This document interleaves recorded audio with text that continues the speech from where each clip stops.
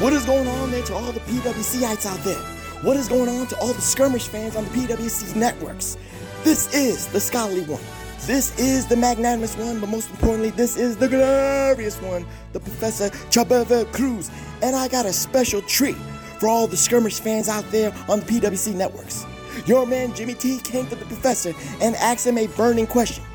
He asked the Professor, is there any chance that the Professor's perspective will ever, and I mean ever, come back on the airwaves ever again? And I thought about it. I looked in the mirror and I said, does the world need the Professor's perspective now more than ever coming in 2022? And the answer is yes. With people like Nick Khan in WWE, with people like Tony Khan in AEW, with all the releases, with ROH going, down the toilet. There needs to be an objective viewpoint about these situations. With all the people in the wrestling groups with their biasness, you need a man that's scholarly enough to give you an objective view on everything that's going on in professional wrestling. And that man is moi, the Professor Chabeva Cruz.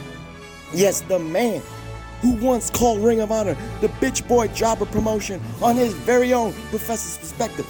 The man who confronted PMS Bitch Boy, aka CM Punk, and was the first man to be blocked on Twitter from him with the PWC crew. Yes, that is that Professor's perspective. And it will be coming exclusively to the PWC networks. It will be coming exclusively to a special skirmish here and there. But most importantly, it will be coming as a special sideshow here on the PWC networks. Yes, that is right. The Professor's perspective. If you never heard about it, it is coming back here exclusively on the PWC networks. It is coming back here exclusively on the PWC networks at podbeam.com.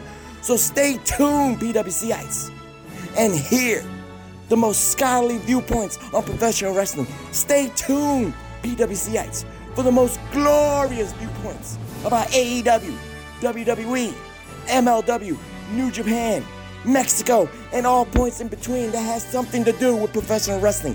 That is the Professor's perspective here on the PWC networks.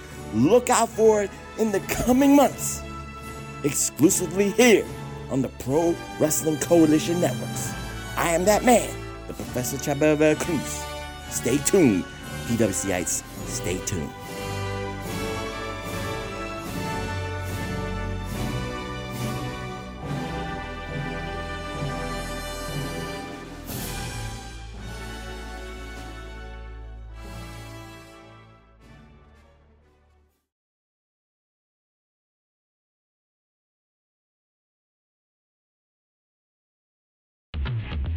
Tonight's episode of the PWC Wednesday Night Skirmish is brought to you by Z Apollo Photography. Visit zaapollophotography.com for all your photography needs.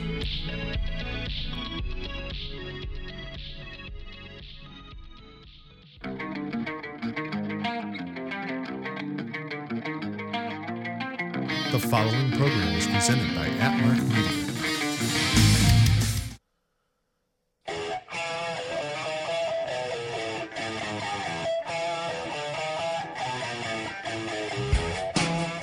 Welcome to Hami Media Group, or as the cool kids say, HMG.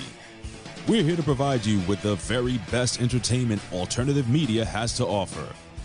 Thank you to all our supporters who have made us what we are today. Follow us on social media, video, and podcast platforms at Hami Media Group. Become a subscriber to Hami Media Group at patreon.com for great free daily content as well as off-the-top rope extras. Subscribe to our affiliate Patreon channels with a plethora of fun content on various tiers that will bring tears of joy to your eyes. Vince Russo's The Brand, the Rip Rogers FR Podcast, Stevie Ray TV, Goldilocks, The A Show with Aaron Stevens and April Hunter, The Two-Man Power Trip, Velvet Sky and Angelina Love, the beautiful people. And now, the Larry Hankin Stories. Support your favorite HMG and independent pro wrestling talent at ProWrestlingTees.com. Enjoy the ultimate meal with Zordo's Ultra Premium Extra Virgin Olive Oil. Head over to ZordosOliveOil.com. Start your day with the best cup of joe, bro. Try a fantastic selection of flavorful coffee blends at thebrosters.com. StevieRichardsFitness.com. Get off that couch and make a healthy change without leaving your home. Amazing resistance band and yoga workout programs at an affordable price that will help you become a band new you. Hear from the pros who live the biz, bro, with talent that have worked for every major organization led by the man who put the attitude back in pro wrestling and in your ear holes. It's gotta be russosbrand.com, bro. Again, we'd like to thank you for joining us here at HMG, and now it's time to be entertained.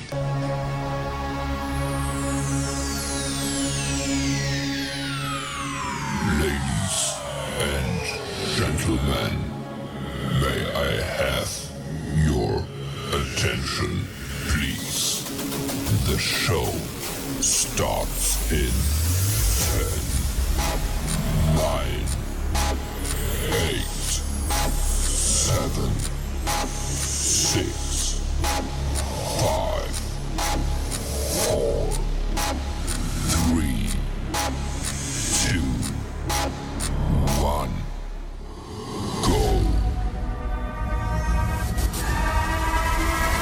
Light the fuse, bring the boom. 3, 2, 1.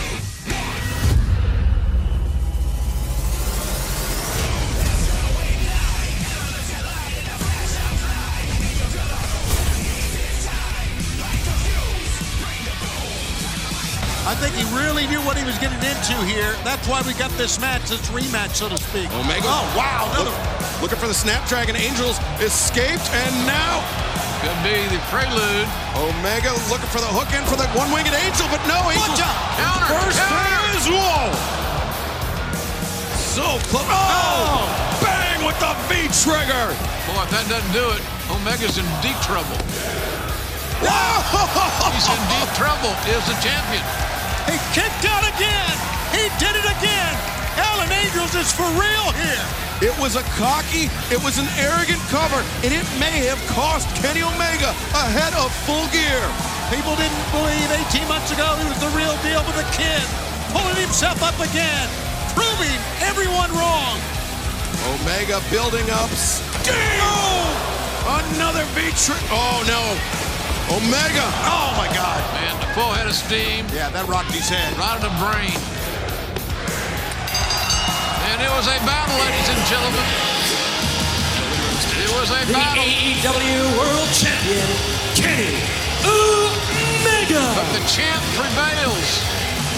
Omega made doubly sure Angels wasn't kicking out that time. Yeah, the champ prevails, guys, but I want to tell you, that's a hell of an opening bout here on...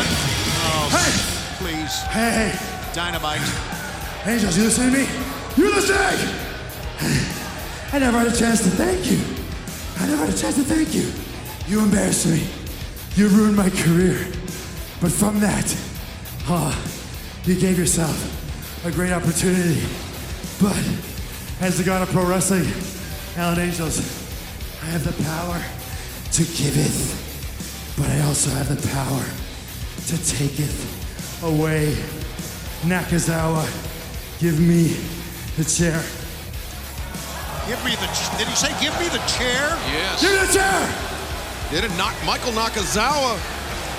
There is no call for this at all. Now, I don't know what he's up to. Inexcusable. Yeah. It's a pretty good idea that he's going to try to injure this young man who has pushed him twice to the very limit. Referee should consider intervening here. Knox, you got to do something, man. Omega. Oh, he's going to give me the one-winged angel on the chair. Maybe not. Oh, my God, the fans are on their feet. This building has erupted because the Cowboy is here. Hangman Adam Page maybe not going to wait until Full Gear. He could be the next AEW World Champion, that young man. There went Michael Nakazawa. Omega with the chair in hand. Keep your eyes up. Angels. Angels disarming Omega. And the buckshot wall. Oh, man. Omega ducked to avoid disaster. Yeah, he missed it right there, but maybe he won't miss it at Full Gear. And our fans in the Twin Cities are in for a tremendous treat with this pay-per-view coming up. By the way, tickets are still available at AEWTIX.com.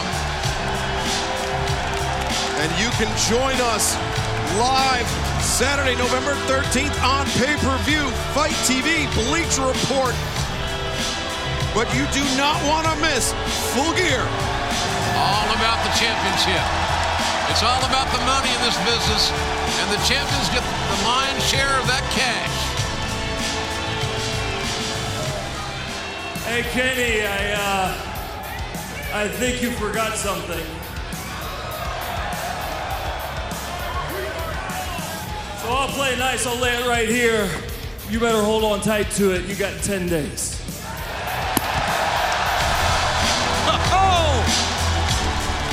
We are seeing the most confident version of Hangman Adam Page heading into Full Gear Saturday, November 13th, live on pay-per-view. AEW Dynamite back live, coast to coast here on TNT. Andrade El Idolo just went for that running knee strike in the corner. Cody able to avoid contact. Maybe the window of opportunity Cody needed. Andrade hits the ropes. Nice quick step by Cody. I'm trying to figure out who might have the advantage in the pace quickens. Those questions are going to be answered, apparently. I still think Cody's got the advantage in that the catch can wrestling. But he's a little banged up right now. Cody fighting through the pain with that left knee. It was a couple weeks ago that Cody slayed the dragon, so to speak. He defeated Malachi Black. But Malachi still won up on him. That's the thing about that. Cody looking for that double underhook. No, don't like the forearm. That's good. Back elbow. The back elbow coming off the contact on the foot. No! Boy, barely got up out of that. Barely. Andrade could just have connected more cleanly. He'd have had a knockout win. And that's what I was talking about earlier. Andrade is so dangerous. He's got a counter for everything lined up. He threw the boot. Cody blocked it. Andrade came around the corner with that back elbow. And the boots to Cody. Hard shots, too. Right in the heart area. Cody, the first TNT champ, first time he's ever met Andrade. There's a champion over and over again in Arn Anderson. It's hard to believe these two guys, as great as they both are globally, have not... Inside out, upside down, there we go. Have never wrestled each other until tonight. So we're seeing the inaugural voyage of these two greats. Cody came out of the corner with the lariat, and now looking for crossroads. Nope, Andrade. The suplex. He pops the hips. Three amigos. There's two. An homage to the late, great Eddie Guerrero. Hear the crowd. Oh, yeah, they're chanting Eddie's name. But Cody knows what's coming. He blocks it. He backs Andrade to the corner, but Cody pays the price. Andrade had a plan for Cody's plan. Yeah, that's called counter wrestling. Nicely done. The third amigo was the worst one. They usually are. You can't trust those amigos. Cody, you hear him, struggling in that corner. He's in a lot of pain as Cody Rhodes right now. And now the question, I guess, would be, can El Idolo take advantage of this opportunity? Andrade, the double knees in the corner. Going for a cover? Is it? Yeah. Could be it. Far leg was hooked. Andrade's always been kind of the quiet man on his promos, on his interviews, but the quiet ones are the most dangerous. And you see Andrade setting his jaw, that look of determination on his face. Hey, during the commercial break, I was checking out Twitter, right? Yep. Eddie Kingston had something to say on it. Oh, he's going to be in St. Louis on Saturday. Friday night, live on Rampage. Andrade split-legged moonsault. Cody rolls in. Andrade land on his feet. Oh, back elbow from Andrade rocked Cody. Cody, though. The right, now the left. Little left jabs there. Mini hooks. I've seen this before. Flip-flop and fly, daddy, if you will. These two great second-generation wrestlers in such a battle here tonight. Andrade, that high boot. Oh, that stunned him. Cody's late father, the American Dream, Dusty Rhodes, won the NWA title in this city. Double leg by Andrade. And now Andrade looking for the figure 4. And there it is. Perfectly applied. And Cody's a long, long way from the ropes. Cody, his shoulders were down. Paul Turner was checking. Long, long way away. He's far east of Eden, I can tell you that. Arn Anderson, you see, coaching him up, said, turn it over.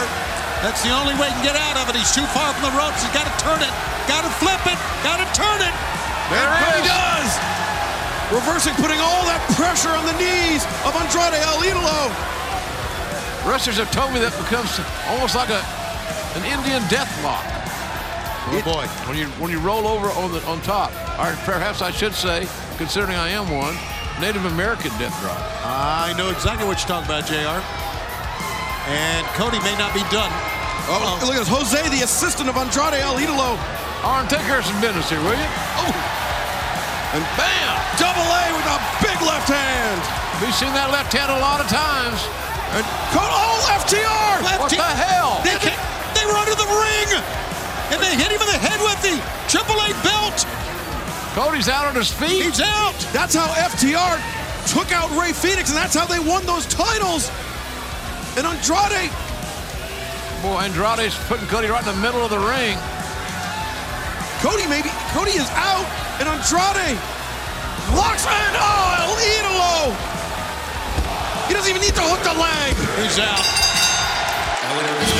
I had no idea anybody else at FTR was under the ring.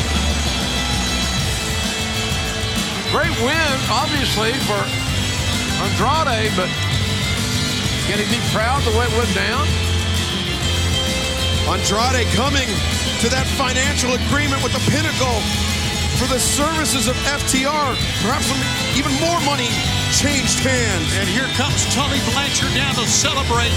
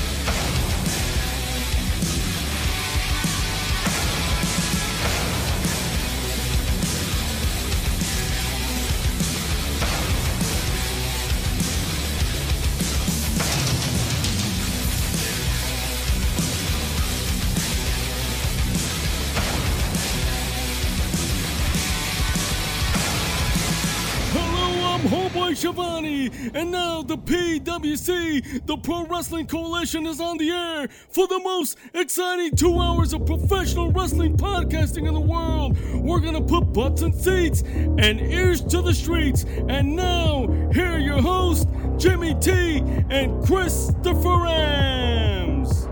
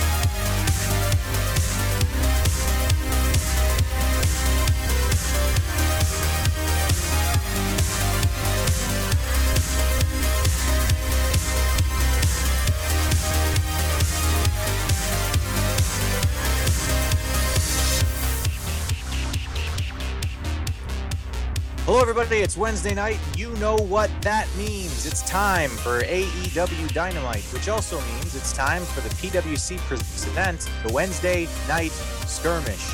You're listening to me, Christopher Rams, that's AMBS, like a lambs with no L, or bullshit first thing in the morning. You're also listening to my regular co-host, Jimmy T. Jimmy, how the fuck's Australia, mate?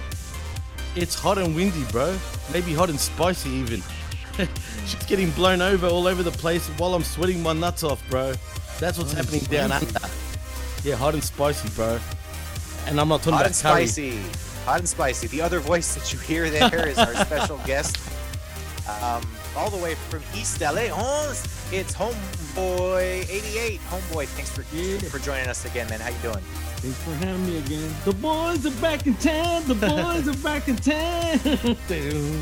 Hey, I love that song, bro. Come on, yeah, man. Hell yeah. That's how I feel when I get together with my homeboys. Man. Well, bro, let me just say, since you've been pretty much a regular, I mean, you might as well be part of us now. I think you're part of the Skirmish crew, bro. In saying that, our numbers are going through the roof since you've been on board, dude. So maybe, I don't know. We're ranked 95 in the whole cosmos, bro. Oh yeah, the cosmos? The whole cosmos, and we're above Eric Bischoff. And the Greeks. Oh, what do the Greeks say? What? Did I just say that? I'm getting... I fucked up there big time. But anyway... Cut over that part. But sorry. Do you think people would notice that even if I edit all this shit out? Do you reckon they'll even know what the fuck? You know what? Let's keep going, man. All right. Anyway, that threw me off. But I'm glad to fucking say, homeboy, dude, your show is rated 69, bro. That's not only a great number, but bro, you're 69 in the world, bro. That's like Bill and Ted. 69, dude. Right? That's pretty fucking cool, man, because like I honestly never checked the charts. It's chartable.com if you want to check the charts. And hey, I sent you guys a message, but I looked at what my highest rank was, and it was motherfucking Jordan's number 23, bro. Yeah, bro. Yeah. You know what our highest is? 24 in Canada, bro. Yo, what's going on there? Canada. Yeah. Hey, man, they love me. What can I say? It's for Chris, man. It was definitely for Chris. But get this. California. Around, yeah, go ahead. Sorry. No, sorry, guy. Continue. I was going to say, Chris is walking around town over there in Lake of the Woods just fucking with a PWC shirt promoting the show. That's what's happening. Oh, shots fired, bro. I didn't say shit. I'm saying that's a good thing. That's promotion, bro. That's Mr. Homeboy, sir. Except right now he's wearing a Manny Pacquiao t-shirt. You know what I'm saying? I'm wearing a Dunder Mifflin. Manny Pacquiao. Respeto. Oh, nice. Now with Filipino.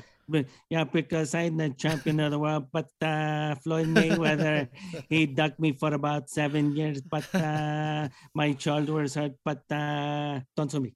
Well, sorry, Manny. I'm just going to say you lost to fucking Jeff Horn, bro. Really? Like, really, bro? Come on, bro. See, no, listen, I'm running for president of the Philippines for my my Filipino people, but yes. That's good. I like it, bro. I love the pata. That's the best. Sorry, Chris, man.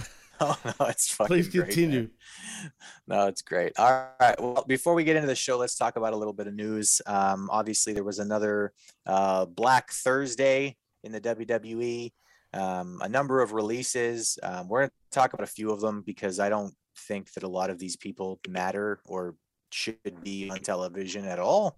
But there's a few of them who do, and I wanted to bring them up specifically. Karrion Kross, Keith Lee, Mia Yim, Taya Valkyrie, and I guess we can talk a little bit about Nia Jax if you'd like. But those are four, minus Nia Jax. Those are four people who I think could be potentially big signings for anybody. Yeah, what did you think when you heard about all these releases, Jimmy? Are you telling me Nia Snax wouldn't be a big signing? What? I'm being serious. Yeah, she'd be a big signing for Subway, I guess. I don't know. Oh shit, bro.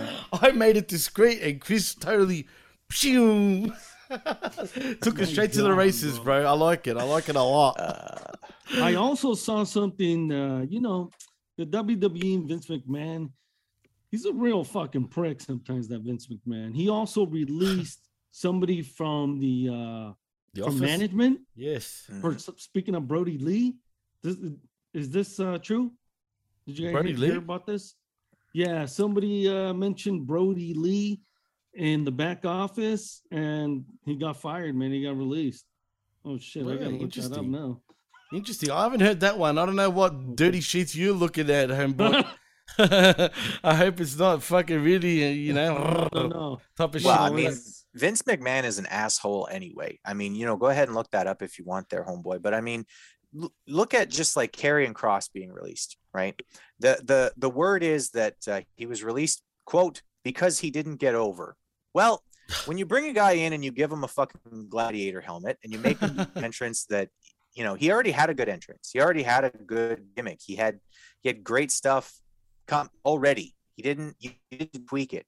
So you turned him into a gladiator. You had him and lose his most important match. Then you had him win a nothing match on Raw. Then you had him win one match on Main Event. And you released him because, quote, he didn't get over.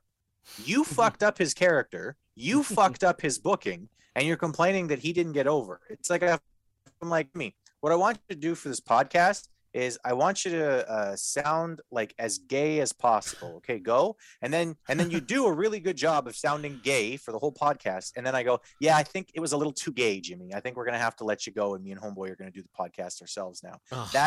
Am I the third wheel now? Vince Am I, McMahon. Chris? I mean, well, that's Vince McMahon. He's a You know what I mean? particular.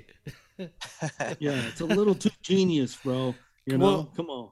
All I've got to say about this is, but that's all I got to say, bro. Because this shit does not make fucking sense whatsoever. But then again, it does.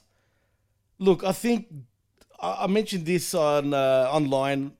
I think you even liked it, Chris. But I think WWE, even though they're making record profits, right? I do feel they're doing this to make sure they set themselves up just in case of a recession, which I still think will happen worldwide due to COVID, surely. Do you know what I mean? I mean, there's no way we're going to get through this and not be scarred. All right? So even though their shares, I believe right now, are $60 a share, which is huge. I mean, that's great. I really do think they're setting themselves up to make sure that they don't feel these effects. I mean, in 2008, they did this. I mean, not the names that they released like they have these days, but they set themselves up and they were fine. You know what I mean? So I just think, there's something along those lines. They're just making sure they're all right. In saying that Nick Khan, mate, I'm telling you, man, it's all him, dude. It's all him doing this. He's pulling the strings. I don't know if he's working for TK deep down undercover, but he's doing something. Oh, no. He's doing something, bro. He's waving his fucking wand, that's for sure. Yeah, I mean, I don't know. I feel like WWE's way of looking at this, though, and I feel like Vince sort of tipped his hand at this because, when the last round of releases, he basically said, yeah, like, AEW keeps signing all the people we release. Maybe we should release some more so they can sign them. And what happened? Bray Wyatt fucking got released that same fucking day. Yep. And it looks like it really does look like that might be the plan. And at this point, like, as somebody who's watching AEW regularly, he might be right that it is going to sink them because, like, right now they have, I mean, Adam Cole has come back, has come to AEW, and everybody was so happy, and he's going to be such a huge superstar. He hasn't had a meaningful match since he's been back. Not one, not a single match that's meant anything. So, why? And the reason why is because there are too many fucking people to fit everybody on these goddamn shows. Maybe that's unless the you're plan. watching Dark and Elevation and Dark Elevation and Elevated Dark Elevation in the elevators, whatever the fuck. The elevators. What's going on? It's all about the dark. That's all that matters, homeboy. Unless you're watching all that stupid shit, you're not seeing like half of the fucking guys they already have on roster. What happens if they sign a bunch of these guys who just got released from ROH and a bunch of these guys who just got released from the WWE? Where the fuck are they going to put them? Well, you know what? Oh, sorry, homeboy. I just want to quickly say, apparently that shit with Ring of Honor was all bullshit. That wasn't true, apparently. Yeah. So you know how we had the reports about them signing all these released Ring of Honor talent? Yeah. Apparently that's not the case. They're not gonna end it in December. No, they're gonna end it. I'm not talking about that, but you know that bunch of wrestlers that got released that apparently Tony Khan and AEW has signed up? Yeah. Well, apparently that he never signed them up. That's all a load of baloney, like the New Yorkers love to say. Well, he can't because they're under contract, right, Chris? So you can't get somebody that's under contract and sign them. You couldn't technically sign them to anything right now because they're under contract until like the final battle or whatever the fuck that pay-per-view is. Ring of Honor is a joke, so don't ask me about Ring of Honor. But yeah, they're under contract, so you couldn't technically sign a contract with them. But as I understand it, Sinclair has given them the green light to go ahead and negotiate for whatever they might do after December. So it's very possible that they could be signed like starting in December 16th or whatever. But apparently that's not the case and they haven't signed anybody up, which I don't know. I don't mind if they sign some people up, but then they've got to make some releases too. Like, can we get rid of Marco Stunt? Can we fire Joey Janela? Can we never see Orange Cassidy on my TV screen again? Oh man. You know what? I got to say this, Chris, though. People like Orange Cassidy for some reason.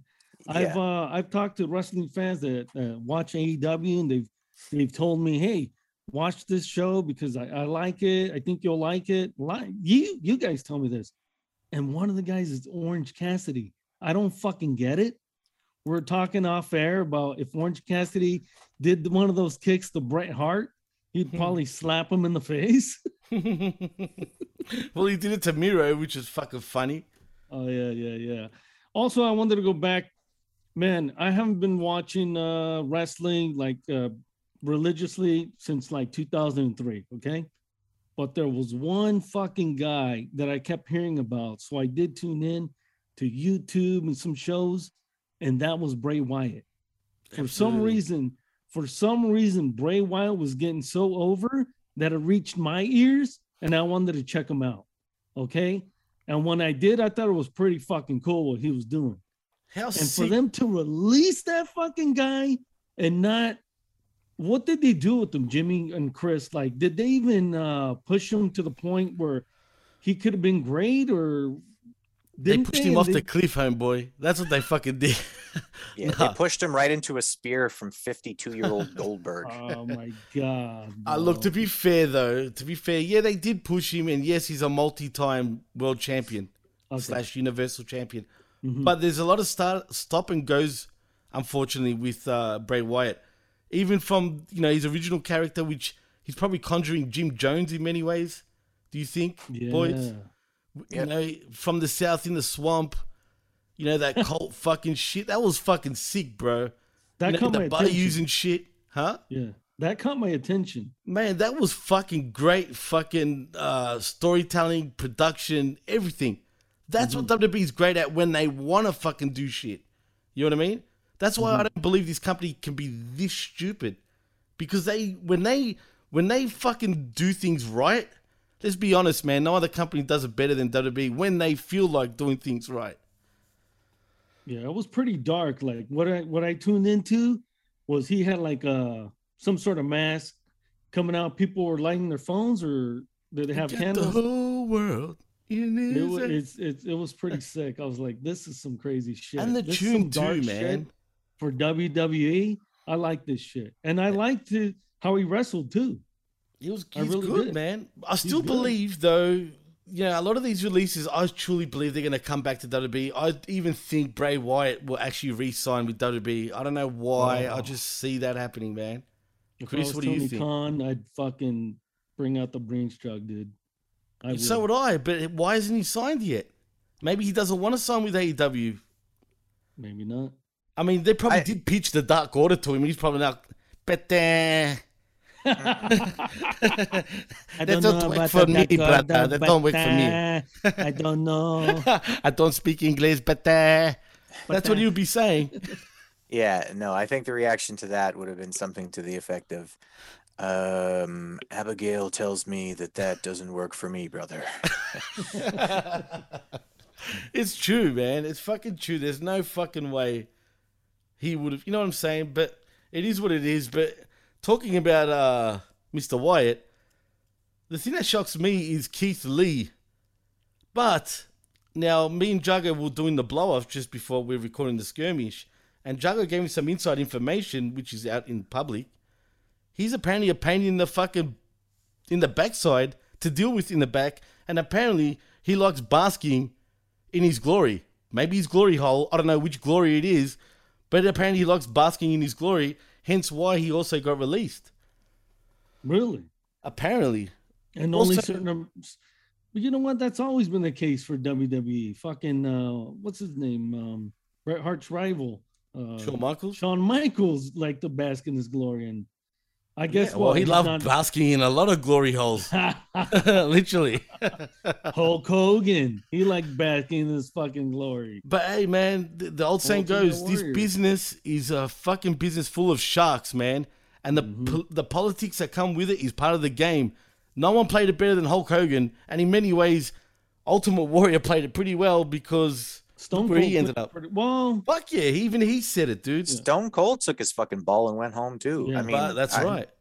That's right, because it didn't work for him, brother. Name me a wrestler who has made a shit ton of money. Name me a wrestler who has made a shit ton of money who didn't have a big fucking ego. Bret Hart was a guy who would work with everybody. He gave of himself. He trained in the locker room with the other guys. He talked to people. He gave advice. He'd give you, a good 10-minute match and get your stuff over, right? I mean, 1, 2, 3 Kid never happens without Bret Hart. I'm sorry. It doesn't happen. Sean Waltman is nobody without Bret giving him that rub. And there's a couple of guys like that. I mean, famously, Tom McGee was a useless professional wrestler, and Vince thought he had his next superstar because Bret Hart pulled a 4-star match out of him. Like, this is a guy who was great, but still, like, there's a little bit something to the idea that Bret Hart was a little in love with himself. Oh, like, come on, Chris. Come on. Chris, Hell yeah. Chris, yeah. I know. Hey, I'm a Bret Hart fan, so is Jimmy. I mean, you're the biggest Bret Hart fan, but Chris. I mean, he just real quick on Bret Hart and the Montreal Screwjob.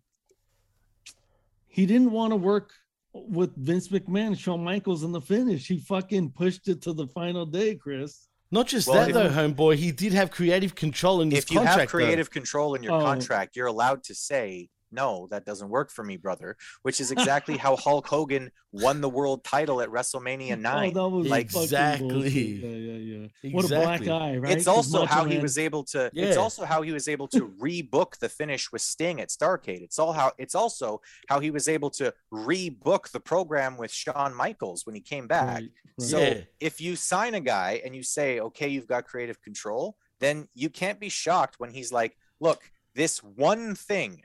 The one thing that you're asking me to do, I won't do. I'll do anything else. You want me to drop the belt to Sean in Detroit a week before? I'll do it.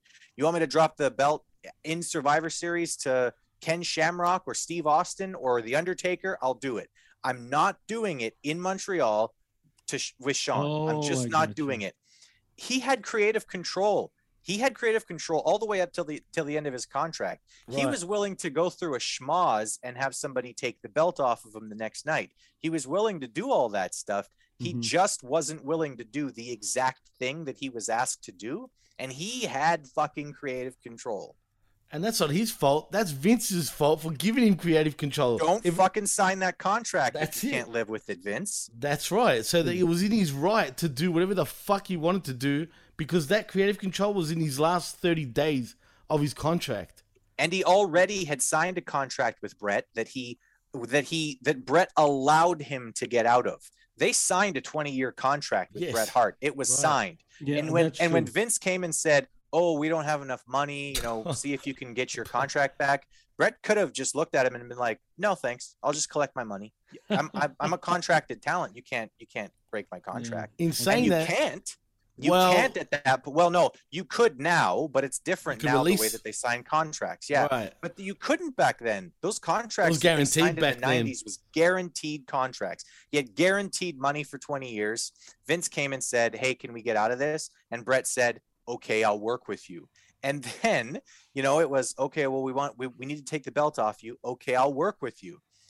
But not that one thing. You're asking me to do one thing that I can't do. I'll do anything else you want. So I have a lot of patience for Vince McMahon and his excuses.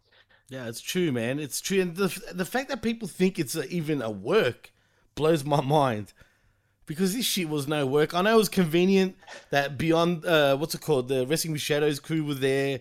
It was, it all came together perfectly, right? And it does look a bit weird and suspect in many ways, but no, it was legit, just the way everything worked out. Honestly, man, I never got the severity of it. It's not like they shot the motherfucker. They just, look what they did to his finish. brother. Yeah, they fucked him over on the finish and took the belt. But to be honest, what really was so bad about it, Chris? Could you explain? Honestly, the worst thing about the screw job was how WCW handled him when he left. Because for sure, the screw job actually made him a bigger deal. I know. I mean, he went into WCW. He could have been the absolute biggest babyface to have ever existed in pro wrestling at that moment. And Eric Bischoff is not an intelligent man, as far as I'm concerned. Eric Bischoff, I have a message for you. Hey, go fuck yourself, bro. Go fuck yourself, Eric. Easy E. Seriously, dude. My ass. You ruined WCW, man. You fucking ruined it. Nah. Look, to be fair, Bischoff put it on mainstream, dude. Worldwide. Everyone was going crazy over WCW, especially in Australia, dude. Well, motherfuckers he had were one loving good that idea. shit. He had one good idea that he stole from Japan. Congratulations, Eric. Hey, that's true too. That's fucking true. But guess what, Chris? Fucking Bret Hart fucking stole the sharpshooter from Japan as well, bro. It is what it is. You know what I mean? Nope, never happened. It was absolutely developed in the dungeon. Hey, man, Japan, let's be honest. Japan is the forefront for many things, bro, when it comes to professional wrestling. They go to sleep. I mean, even that. And a number of other things. Anyway, speaking about great Japanese wrestling and Canadian heroes, let's get into the show here, because we're starting off with a match between the world champion Kenny Omega, a Japanese superstar, and a Canadian hero. Go ahead, Jimmy. I just want to say, can we actually start this at the break, because we've only got 2 minutes. So we'll get into the show, Pete. Hey, this is Homeboy 88 of the Homeboy 88 podcast and good friend of the Pro Wrestling Coalition Network, the PWC. Check out my podcast where all the podcasts are available, the Homeboy 88 podcast. Thank you. All right. Well, speaking of Japanese wrestling and Canadian heroes, Kenny Omega starts us off for the night here. So during the entrance, I kind of like the fact that the commentators talked about Jon Moxley and, just basically said, our thoughts and prayers are with Jon Moxley and his family right now. He's going through a difficult time. No, I liked it. I don't like the fact that the WWE completely ignores this kind of stuff when it happens. So yeah, I was all right with it. The only thing is, it sounds like he died. Yeah, a little bit. I mean, he's just going to rehab for alcohol, people. Relax. You know what I mean? For alcohol. But you know what's cool, man? Yeah, Jon Moxley. Yanni Moxley. Yeah. He's literally gone. It would be Juan in Spanish. Well, in this case, but if it was Greek, it'd be Yanni. You know what I mean? Yanni Moxley. I'm not trying to talk shit, but fucking looking at the guy, he kind of looked kind of dirty. Like a redneck, like a real white dude. Is that what you're trying to say, bro? I didn't say all that. Don't put words in my mouth. I said that, man. He kind of did look like an alcoholic that beats the shit out of people. I don't know. Well, here in Australia, homeboy, right, we call those type of people bogans. Yeah? Yeah? Yeah, we call those types bogans, bro. Like, because I'm considered a wug, like an ethnic dude, even though I'm born here. Okay. Right? It's like saying fucking spick for you, bro. You know what I'm saying? Oh, man. Yeah, so I'm fucking a wog, basically, right? A greasy fucking wog, right? Which is like saying the N-word, but we say it amongst each other, but not like it's bad if a real white fucking motherfucker says this it, right? This guy's fucking just digging himself in. Like whenever I call Jimmy a wog, it's considered bad in Australia, but I really don't. But he's care. all good. But he's got wog in him. He's all right. He's got German in him, and even Irish is a bit woggish for your real white types. You know what I'm saying? Because you know what I mean. Now, really, Irish is kind of different to like the English, for example. Okay, Jimmy. It's All like right, anyway, calling my an point Asian was guy from Japan a nip. And it's kind of Wait. like calling a fucking guy from India a Haji. This motherfucker over here. But there was a point to my fucking madness, dude. Which I totally forgot my point now. Fucking. All right. Anyway, Kenny Omega. What was my point? Starts us off. Jesus. We're gonna get fucking banned. What were we talking about, man? Before that. Yeah. All right. We're moving on. Kenny Damn it. Omega takes on number 5 of the Dark Order, and okay, I'm not going to go over this whole match because it absolutely pissed me off. Now, here's the thing. These guys actually had a nice little match. I mean, both guys got their shine in. No. When was their first match, Chris? Because I don't recall their first match. Absolutely nobody fucking knows unless they watch Elevation and Dark. Oh, and was it Dark on that? Elevation, the Dark Elevation of the Elevator and whatever the fuck. Join the Dark Order back in the elevation of the dark? Yeah, the darkness. Darky Okay, Darkness. Right. Yeah. Darky Just darkness. bad. Hello, darkness, my old Fuck friend. your couch. The darkness, brothers. Oh god. Well, that's Okay. what it reminded me of. I mean, come Okay, on. so they had a good match here. I'm not gonna say that the match wasn't a good match. It was a good match. It was competitive. It was back and forth. Here's the thing, though. Homeboy, is 2 weeks before the main event of a big pay-per-view the time to have your world champion struggling for almost 20 minutes to defeat someone who I have literally never seen wrestle before? Neither have I. I've never heard of this guy. 5 of the Dark Order. Who the fuck is this guy? His name is Angel something. Okay. I have heard of Kenny Omega. He's a big deal. From that video game that I want to get to play you. Fire Pro Wrestling. Oh yeah, he's in brilliant that. game. Yeah, I mean, like I said, not really in touch with wrestling, but I know who Kenny Omega is. Fucking, his name's everywhere. Well, You he's know what I'm numero uno in professional wrestling according to the Pro Wrestling Illustrated magazine, bro. Yeah, what's that guy's name? Meltzer? Yeah, it's Meltzer. Yeah, Dave With the weird Meltzer's tongue really movements. high on this guy. Yeah, very high, if you know what I'm saying, bro. Yeah. His nose is all up in there. Oh, and his tongue. Awesome match to start off the show with, though. Kenny Omega. But versus this guy, and like Chris is saying, selling to this guy for 15 minutes. I don't know. Would Bret Hart fucking sell to like the Repo Man for 15 minutes? Did they even fucking wrestle? Repo Man. Remember the song? I'm gonna steal your hubcap. And he laughs as well. You know what I mean? Like, but anyway, back to the fucking business at hand, right? I could have done my little hip hop fucking reference there. Oh shit! But anyway, did you guys even click onto it? Maybe not. Of course. But anyway, back to that. Yeah, you're probably right. Bret Hart probably wouldn't fucking job to this motherfucker. But then again, if it was a dark match, no pun intended, right? Maybe he'd get a McGee out of him. But apparently Kenny wrestled this guy once before. I never knew. I didn't even know this guy was part of the Dark Order in the first place. I've never seen him. But it was a good match. It was a good match, but not for your world champion absolutely struggling against a fucking jobber named 5. Like, it took him 20 minutes to beat this fucking guy. How's he going to even compete against Hangman? He's going to get hanged, bro. According to that match. You know what I mean? Like, seriously. Yeah. Anyway, booking aside, it was a fine match. Like I said, it's the wrong match, though. Like, Kenny should have come in here. This should, if you want to be really giving to this guy, to this 5 dude, you tell him that he's allowed to hit 3 moves in the match, and after that, Kenny's going to hit him with the one-winged angel and pin him. That's it. That's how I'm you finish this surprised match. Kenny gave him so much in the first place, man. And he didn't even beat him with the one-winged angel. It was all V-triggers. Yeah, but how many did it take? How many fucking V-triggers did he have to hit on I bet 5? 8. Was it 5?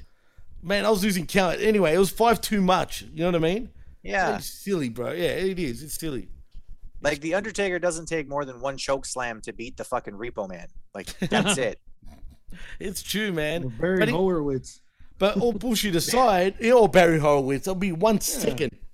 Could you imagine fucking Hogan going in against Barry Horowitz? and struggling against them. Giving That's them not 20 bad. minutes. brother. Hey, you know what? That doesn't work for me, brother. Hey, Vince, that fucking guy's a fucking idiot. I'm gonna tell you, Barry Horowitz, he pats himself on the fucking back, brother. It was a jobber and a half, brother. But then you know what? You gotta put him in a fucking suit now. Now he has a fucking handprint, brother. And he's going around selling his picture for $50 a pop. Go fuck yourself, Barry Horowitz. Well, who was the biggest jobber? The Genius or Barry Horowitz? The biggest jobber? The bigger jobber. Or not Genius. The Brooklyn Brawler, bro. The Brooklyn Brawler. He was the biggest star, I think, as a jobber. In many ways. Those guys are fun jobbers, though. Yeah, fuck. You know their name. Yeah. They weren't actually... They had substance to them, dude. Yes. You know what I'm saying? They weren't just nobodies. They actually made a name for themselves losing. I have a question for both of you, okay? It can never go back this way. What do you think about this, guys? Back in the days, in the 80s, especially in the 80s, the big superstars, like on Saturday or Sunday, they would wrestle these jobbers and have these squash matches to look good. Mr. Perfect did it. Everybody did it. Then when the pay-per-view came around or something big like Saturday Night's Main Event. It was more Saturday Night's Main Event. That's what started it was a treat, right? Yep.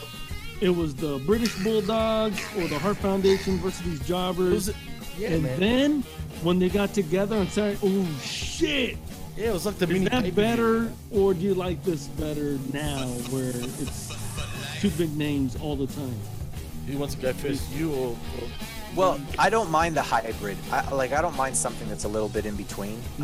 Like, I'm okay with Omega coming out here and not just destroying 5. I mean, that's what I think should be the proper booking. But I'm okay with him saying, all right, let's give it 5 minutes. You know, I'll give you a couple of really good hope spots. You know, we'll try to sell the people on you, maybe getting one up on me or whatever. But, like, 5 minutes, and then I'm going to hit you with the fucking V-trigger. You're going to stay down.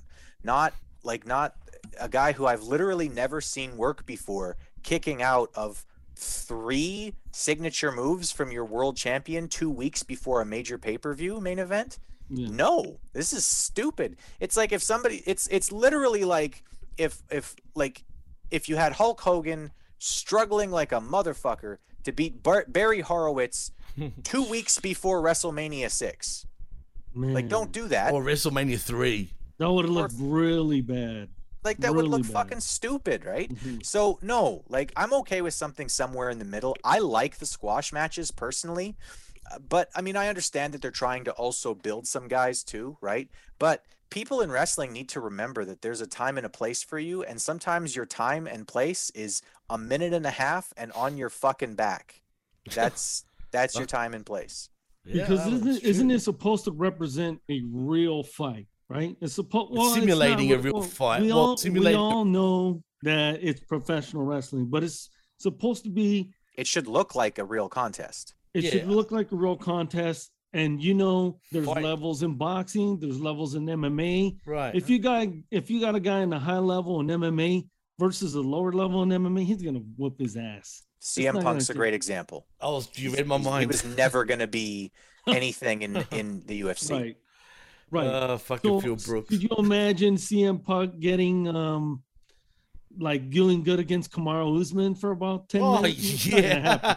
10 minutes. It's not gonna happen. 1 second, brother. It'll be ding, boom, gone. That's it. Like, you know what I mean? Phil will be in Happy Land after that, all right? You know what I mean? I'm telling you, he'd be seeing fucking stuff. He'd be dead from a punch from. Are you kidding me, bro? So that's what they should kind of try to do now, right? In levels. Right. But the thing about professional wrestling, I think the reason why we have what we have now is all because of the Monday Night Wars. Make no mistake about it. If the Monday Night Wars didn't happen, I still think we'll still have your shows like Wrestling Challenge. Remember that? Yeah. Superstars of Wrestling. You know what I mean? Okay. You know, Tuesday Night Titans, whatever the fuck you want to say, right? Nitro hot-shotted a lot. Absolutely did. You know what I mean? But in saying that, we wouldn't know any better.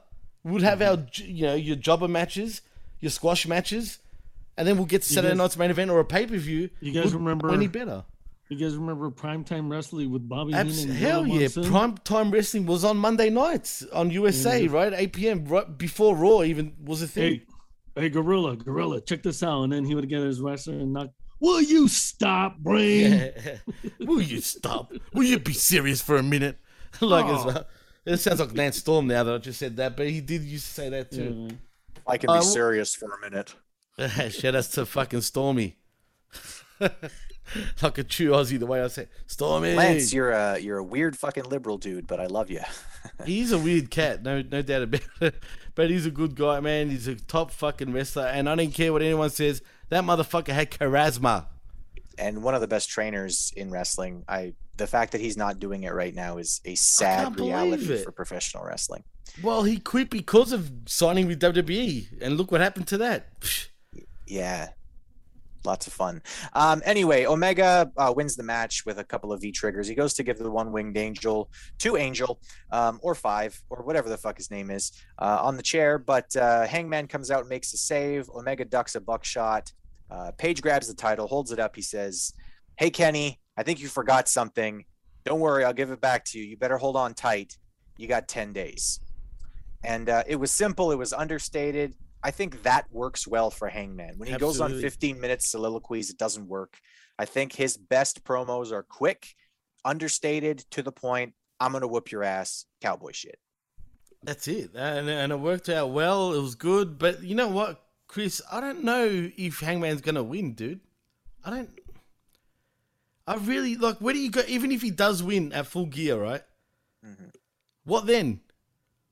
I think that whoever wins the tournament really, really, shows you who's going to win the match. Because if Miro beats Danielson, then obviously you're not. But then obviously you're going to go with Miro and Hangman. You're not going to go 2 heels in the next main event, right? You're not going to go with Miro and Omega. They're both heels. They're both bad guys. Yeah, and but you're it's not going to go. now. Yeah. Well, you know what I'm saying? I agree, but I still think that you have to follow certain formulas. Like, as much as they want to get away from the formulaic stuff, you still have to follow some. You can't have, you're not going to get the same reaction for a Joker versus Two-Face comic as you are for Batman versus Two-Face. Like, people want to see the good guy and the bad guy face off. Yeah, I don't know. I think it all depends on who wins the tournament, who's going to win. I'm hoping to see Hangman. Mostly because I'm going to be there live and I hope I can see something really cool happen, like a title switch. Right. But whatever happens here. Well, I'm happy to announce, actually, Chris, you know who's going to be there that night in Minnesota? Who's that? Our boy Michael Davis. Oh, is he really? Cool. Black. Yeah, he's going to be there. And I told him, because he was interacting on the blow-off, I said, yeah, 8-track Black, not Brown. Black. Don't get it confused with Brown. This is Black. He's also part of the Hustle as well, and he's got his own thing going. And he's part of the PWC network. Great dude. Oh, okay. Yeah. Point is, he's going to be there, and I told him to give you a little present if he sees you. Give you a little, like, one of these ones, bro. Like a spayada? A spayada, like Homeboy said. But, one of these ones, bro, like a... Yeah, let me just say his arms are too short to box with God. Oh, shots. Like a T-Rex, bro. Hear that, Davis? You got those T-Rex pulling you out, bro. Nah, but if you see 8-track Black, love you, buddy. If we hook up or whatever out there, I'll buy you a drink. Yeah, but moving on here, we go to a promo backstage. Aleister Black. I liked this. I really liked this promo. It's a cryptic kind of message. He talks a little bit about, power and how power works. You won the match, Cody, but I'm really winning this war because power resides where blah, blah, blah. Right. He says, and I like this line, but it turned out to be shit and just nothing. At the end, he talks about it. When they killed Caesar, it wasn't just Marcus. Which, brings to mind the famous line, Et tu, Brute, which was, Brute was the son of Caesar, right? It was the son of Caesar who stabbed him in the back along with the conspirators, right? So to me, this sets up that someone in Cody's circle is going to betray him, and then that just never happens tonight. So I don't know. Maybe they're setting it up for Arn Anderson to do something at a later date, but come on, Chris. Since when has an Anderson ever been with the Rhodes? Yeah, and not been with Tully, who's on the other side of this feud. So. Come on, bro. It's there for all of us to see. I've even said that from the start. There's no way this shit's gonna work. It can't work. Because Rhodes and the Horsemen just don't mix. All right, let's be real. Why does it mix now? If we want to go by storyline and, storyline that's got history. Big time. Let's fucking keep it real, fellas, man. I guarantee you. They broke his fucking leg, bro, back in the NWA. Yeah. I guarantee he's going to turn on Cody. He has to, man. The fact that anyway, we'll get to that. I don't even want to say it yet, but we'll get to it. I truly believe he will turn on him. But I'm confused, Chris. I'm confused with all this shit, too. With what's going on. With Aleister Black, Andrade, Lucha Brothers, Pac. What the fuck is going on? Like, it's just a mix, wash mix. I don't know what the fuck this shit is, bro. It's like absolutely everybody in the fucking company is involved. And yeah. I don't know. They're just doing everything they can to make sure that Cody doesn't turn heel, and everybody already hates Cody. So, you know what? To be fair, he didn't get booted out of the building like usual, though, dude. This time. Yeah, Andrade got his heat, which is good. Anyway, back from break, Cult of Personality hits, still gets a big pop. Punk comes out dressed in a shirt and jeans. He gets a Moxley chant going, which is fine. Again, he does, or the crowd just starts chanting. No, so you know how sometimes like a heel can, for instance, come out and say like, the reason why I turned on you is because I've come out here and all I've ever heard is die Rocky die, die Rocky die, and then the crowd starts chanting along because he led them into Rocky, it, die. right? So yeah, Punk leads the crowd into a Moxley chant, basically saying, I appreciate the chant, but who really needs the support right now? Is Mox, and then Moxley, right? So he led them in. Yeah, he says that people should ask for help when they need it. This is all correct, by the way. Like everything that they're doing is right. If you're struggling with alcoholism and drugs and stuff like that, please go get help. It's worth it to ask for help, even though it may be, embarrassing or whatever. You want to get away from this stuff because it's no good for you. Punk switches to Kingston and basically just says, I'll see him this week in St. Louis. So that was about it. He came out and showed some support for Moxley and then said he wants to see Kingston next week, which I'm not sure why they couldn't have just done this in a 20-second promo backstage. Well, apparently he wasn't there. But you're right. There was no need for him to come out. They're just using him to come out because it's CM Punk. That's what he does. It's fucking bullshit story time. We CM Punk every week on Dynamite while he wrestles on Rampage. Sorry? Is this the recipe? He comes out, he gets a fucking pop, same old and shit. then he goes, next week I'm gonna wrestle this guy. No, yeah, but only on Rampage he seems to wrestle. Like Rampage is the show where he wrestles generally, right? And Dynamite is where he does his bullshit promos, right? But by the way, guys, yes, I'm gonna put this out there on your show. I'm gonna get to work on it. The Cult of Personality. I'm gonna make the song. Wrestling terminology. Oh God. I know you ain't Gus.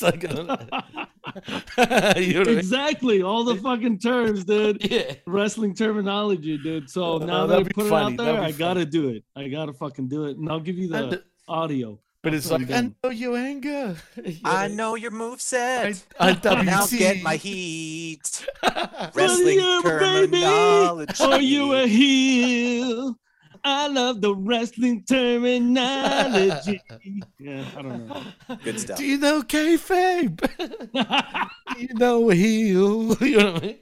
Do you know what baby face for real? Oh shit! We're the top busting of the it right dome, now, bro. That's it. We're busting it right now. Because you know why, homeboy? Because that's wrestling terminology. There you go.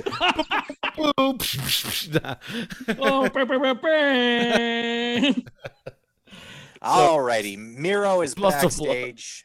Apparently he's taking Moxley's spot in the tournament. I like that, by the way. Punk talked about how he could have replaced Mox. I don't think that they've given enough time to have a Punk versus Danielson match. No way. But Danielson and Miro, I think that's a good match. Because it's recent history. It's recent history. Also, I want to say one thing about Moxley. Jalgo's got his book, right? And he read a little bit from the book. Man, this guy is funny what he says in the book about fucking Renee Paquette, aka Renee Young, after being fucked off his head and fucking her all night. He literally says this in his book. I was like, what the fuck? I can't hear this shit about Renee Young, dude, or Renee Paquette, whatever you want to call her. I mean, her show is called Oral Sessions. She's she's not as innocent as she proclaims to be, but it's just weird because she's portrayed sort of innocent. You know what I'm saying? So it's kind of like weird, but yeah. Apparently, his book is a hit, man. So I'm actually real curious to read it, man. I can't wait to actually read it. Right on. Yeah. So, homeboy, do you remember when the Brood debuted in WWE? Oh, be ready. I think so. Yeah, Gangrel and Edge and Christian. Yeah. Right. So the first one of them to get a championship in the WWE was actually Christian, which was like his third or fourth week in. He won the WWE Light Heavyweight Championship. Yeah, because he's a smaller dude, which super made me laugh because we come back from break. The Elite are backstage giving an interview, and Christian walks up, and Christian is about a foot taller than every single one of these motherfuckers. Oh, shit. So the former light heavyweight champion of the WWF is a foot taller and probably 100 pounds heavier than every single one of these dudes who were supposed to take serious as potential main eventers. Wrong. Luchasaurus is on the other side of him. Luchasaurus is only a couple inches taller than Christian. I did not like how they shot this. They needed to do it so that Luchasaurus looks bigger. There's a backstage brawl. Everybody's just kind of everywhere, hitting everybody. Jungle Boy comes out of nowhere at one point to even the odds. They brawl on the stage, and Christian ends it by giving a concerto to Adam Cole. Baby. So, who's the heels and who's the baby faces here? I didn't know baby faces were capable of doing this shit to heels. Not cold. Like, not cold. It's okay if, if Bret Hart has been beating, Steve Austin's leg every week for the last number of weeks, and he's, injured Steve Austin's knee and almost taken him out of, competition, and really been just like, cheap shotting and low blowing and doing all this stuff. If, at that point, if Steve comes out with a chair and whacks Bret, we all go, yeah, right? Because it's about fucking time. But when you got a Cole, like, this is nothing. This is a joke feud. It's funny, haha. And you do a fucking concerto. How are you the fucking face? Like, yeah, this is weird shit. Once again, look, man, this is what I think is going to happen. I think we spoke about this on Uncaged, a review on Rampage, where you can find it on the Hamin Media Network. And I just want to say that, I mean, this doesn't make sense. Like, how do you, why are the baby faces, and we're talking about straight up baby faces, doing this? I still think Christian Cage is going to end up turning on fucking Jurassic Park Express, wherever the fuck they are, right? Yeah, right. At Jerk Classic Express. That's it. Jerk Classic. Jerk Classic. And by the way, Luchasaurus, to me, when I hear that name, Luchasaurus? It sounds like yeah. Yeah. No, Sorry. Luchasaurus sounds like a huge dude. Like, he should be a huge dude. He's huge. Luchasaurus. He should be about 7 feet tall. 7 feet tall. Not. He's about 6'2", 6'3". And didn't you say that they had trouble lifting him up the other week or something? Yeah, the entire Elite basically fell over when they tried to lift him up. And he's about 6'3", and legitimately probably about 250, 260. He's not that big. He is not that big. He's AEW big, though. He's AEW huge. When you said that, and I go, they had trouble lifting, I go, wow, this motherfucker might be 7 feet tall, huge. I want to check it out. No? No. Look, he's got a great body, you know what I mean? He's got good size proportion for his height, which makes him, the perception makes him look bigger. But what I want to know is about Luchasaurus. Who's he eating all the time, man? What's with all the green shit all over him? Is that fucking dinosaur fucking jizz, or what the fuck is that shit, man? What's with all the green? Bro? Yeah, but what's up with that shit, man? Why is it all green in his mouth? Did you say the Great Puta? What? No, you gotta respect The that. great I know you give shit to Japanese wrestlers. Oh right? no, man! I'm a fucking huge fan of the Great Muta. But the Great But Muta the Great is Puta is the great, best. bro. Oh man, yeah. That's How did we true. not think of this shit a long time ago? The Great Puta. That's got to be. Because I'm on and I'm Mexican, so he knew that I would get it. But I know, but I never thought of that shit. It's so simple, like the Great Puta. You know what I mean? That's got to be your alter ego, homeboy, bro. What a legend. No.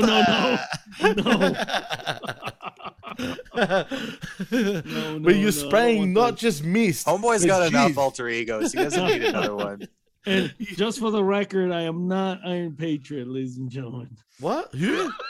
Who's that? Yeah, never mind. What are you talking about, Kayfabe. What are you talking about, bro? Kayfabe. Kayfabe, bro. Yeah. Anyway, Chris, after the Great Puta fucking moment, let's move on. All right. Moving on here. We've got Kalisto, who's not Kalisto anymore, and Aerostar taking on FTR for the AAA tag titles. What's Kalisto's name again? Wait. It is fucking. I forgot. Samurai del Sol. Oh yes. Something like that. Sumarai, not samurai like Japan. It's Sumarai de la Sol.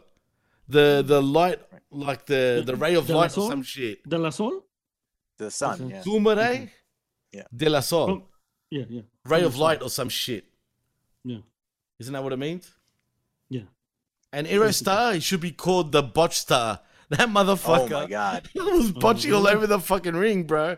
Everywhere. This fucking match, dude. At one point, he did that dive out of the ring where he also sort of flipped forward. I legit thought, oh my god, did he just break his fucking neck? I was happy. Shocking. I literally breathed. I exhaled when he got up because I was like, oh, thank fucking god, this idiot.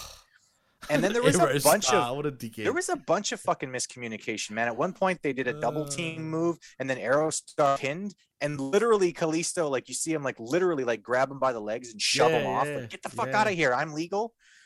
I mean, that's just bad. Look, man, Kalisto was good in this match, though. Hey, can I ask you boys something? Homeboy, are you a fan of Coast to Coast AM? Yes, I am. Do you remember the original fucking? It still is the theme song. You know the do do do do do do. Yeah. Wasn't that the Midnight Express's fucking song too? It might have been. It's like a 80s-ish. Yeah. Well, FTR is using that fucking song, a remix version, as their theme. It is the funniest shit you ever hear. You gotta hear it, bro. It is fucking funny, man. But that's what they were using, man. They have a tendency to switch between things lately, where like they're coming out like the one week they came out with tights that very much looked like Scott Hall, as the Outsiders. NWF for life. And I mean, just get your own fucking thing. This whole what's wrong with these guys, tribute man? thing. I don't know. The whole paying tribute thing was funny, like one time. Stop being a bunch of marks, fellas. Come on, man. Yeah, like Mizdow was about the only guy that I would allow to get away with this shit. Absolutely. If you want me to take you serious, you got to be serious. Shout out to Aaron Stevens. You can also find on Humby Media Groups. Man, he was money, dude. We got somebody right here. That's what it is. Hello, everybody. This is George Norrie for Coast to Coast AM. What are we talking about? Aliens and aliens probing you, right, Jimmy T? We got Christopher Ames on hold right now. We're going to take this call. This is George Norrie for Coast to Coast. You should have done fucking, what's his name? From Vegas, bro. Not Arbel. Fucking, oh my God, I forgot his name, bro. He's the news guy from Vegas, bro. What's his name again? I don't know. You know who I'm talking about, bro. He's one of the most famous dudes. But that was the theme they remixed. That right there, that Homeboy played, was indeed the theme they remixed, man. To a T. To a T. In fact, before we go to a break, I know you don't care, but let's go to a break as we continue to talk about this. But I'm going to end. Jimmy Crackcorn. I don't care. Well, as we go to a break, though, I'm going to play the song that was FTR song as we're going into the break. All right, fellas? But before we go into the break, be sure to take your silver tablets for your health. Here's George Norrie, Coast to Coast. Live, coming straight out of Chiraco. You know, Hey, man, Coast to Coast was the best, Chris bro. doesn't know who the hell Coast to Coast is, or know, George man. Norrie, or If Art you don't know Bell. that shit, man, bro, the most legendary. It's Art Bell made it legendary, Chris. I'm telling you, bro. 3 a.m. All right, we've got 7 minutes. Can we please go through this fucking inner circle shit? Because I don't want to spend any more time than that on this. All right, go for it. Okay, the inner circle come out. They want to know who they'll be facing in Minneapolis at Full Gear. Lambert comes out. He intros everybody from the American Top Team, tells everybody who everybody is, including Junior Dos Santos and Andrei Arlovsky, 2 former UFC heavyweight champions. So you already know, as they're going through all of this nonsense, that it's going to be the men of the year, Junior, Arlovsky, and Lambert. There's no other people in this that it makes any sense. They teased at one point that it was going to be Paige Van Zandt, and she said, and I quote, "I could take all 5 of you at once." I love that, man. I loved it, man. She looked fucking like, you know what I mean? Well, and you knew that Jericho was going to react the way he did. It was like that was obvious, yeah. Okay. But still, she's good on the mic, dude. I liked it. Listen, Paige Van Zandt, you went into bare knuckle boxing. You lost twice in a row already. She's not good at MMA. Like, no, she's just not. She's hot, but she's she's 0-2 in bare knuckle boxing and lost her last 3 in the UFC. She's not good. Anyway, it's gonna be Junior, Arlovsky, the man of the year, and Lambert. This segment legitimately just dragged on for me. I was like, shut up. Like, we know who the fuck is gonna have this match. And this segment honestly took 20 minutes. And what I just said is everything you need to know about the segment. Who they're gonna fucking face. And there was a funny joke about Paige Van Zandt taking on 5 men. That was it. That was the entirety of this fucking thing. I don't know, Jimmy. Well, tell me I'm wrong. No, you're right. I mean, hey, man, she's down for the team, bro. I mean, hey. Literally, she's down for the team, then so am I, bro. So I gotta tell you, if there was one guy, he would probably fuck up 5 dudes. It's Junior Dos Santos. Okay, so I don't know how they're booking this and Jericho knocking him out, oh my god. With the fucking, what's that fucking elbow called, Chris? The spin fucking elbow? The Judas effect. That's right, the Judas effect. Junior Dos Santos. You mean to tell me Junior Dos Santos wouldn't go down to Cain Velasquez, but he's going down to Chris Jericho? Yep. Yeah. What are you, Dave from Storage Wars? Yeah. 25, 35, 45, 55, 65, 75, 85. Yeah. Great show, but man, Storage Wars. Yeah, that's what's gonna happen. But you know what I mean? That's what's gonna happen, man. Let's be real. These motherfuckers are Arlovsky, Dos Santos, elbow, boom. 1, 2, 3, done and dusted. Arlovsky's no joke either. Arlovsky's got the most wins in the heavyweight division in the history of UFC, bro. I think if Junior Dos Santos faced Arlovsky now, he'd whip Arlovsky's ass. Nah, I think Arlovsky would actually whoop fucking Dos Santos' ass right now, man, in my opinion. Junior's starting to slow down quite a bit. Yeah, bad. It seems hard for him to... It seems like he's lost his ability to take a shot, which... Arlovsky's older, but still Cain Velasquez, sort of... Man, he fucked him up. Yeah, it was pretty sad. Well, I think it's time to go on a break. So on the way to our break, I'm gonna fucking, go to the break with this. The remix.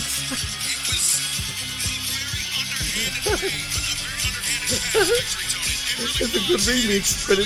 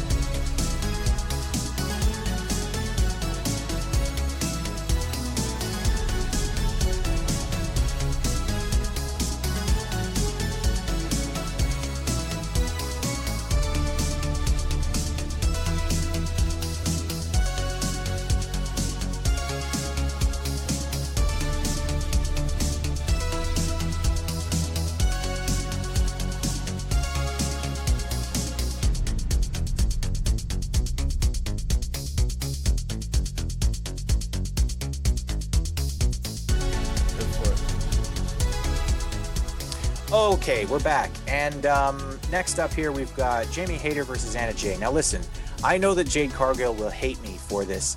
This was a piss break, and I don't give a fuck. Hayter is honestly a pretty smooth performer, but she can only do so much, and Anna Jay is not ready for TV. She's beautiful, and it seems like she wants to be involved in wrestling. She seems to have some real drive and passion for it.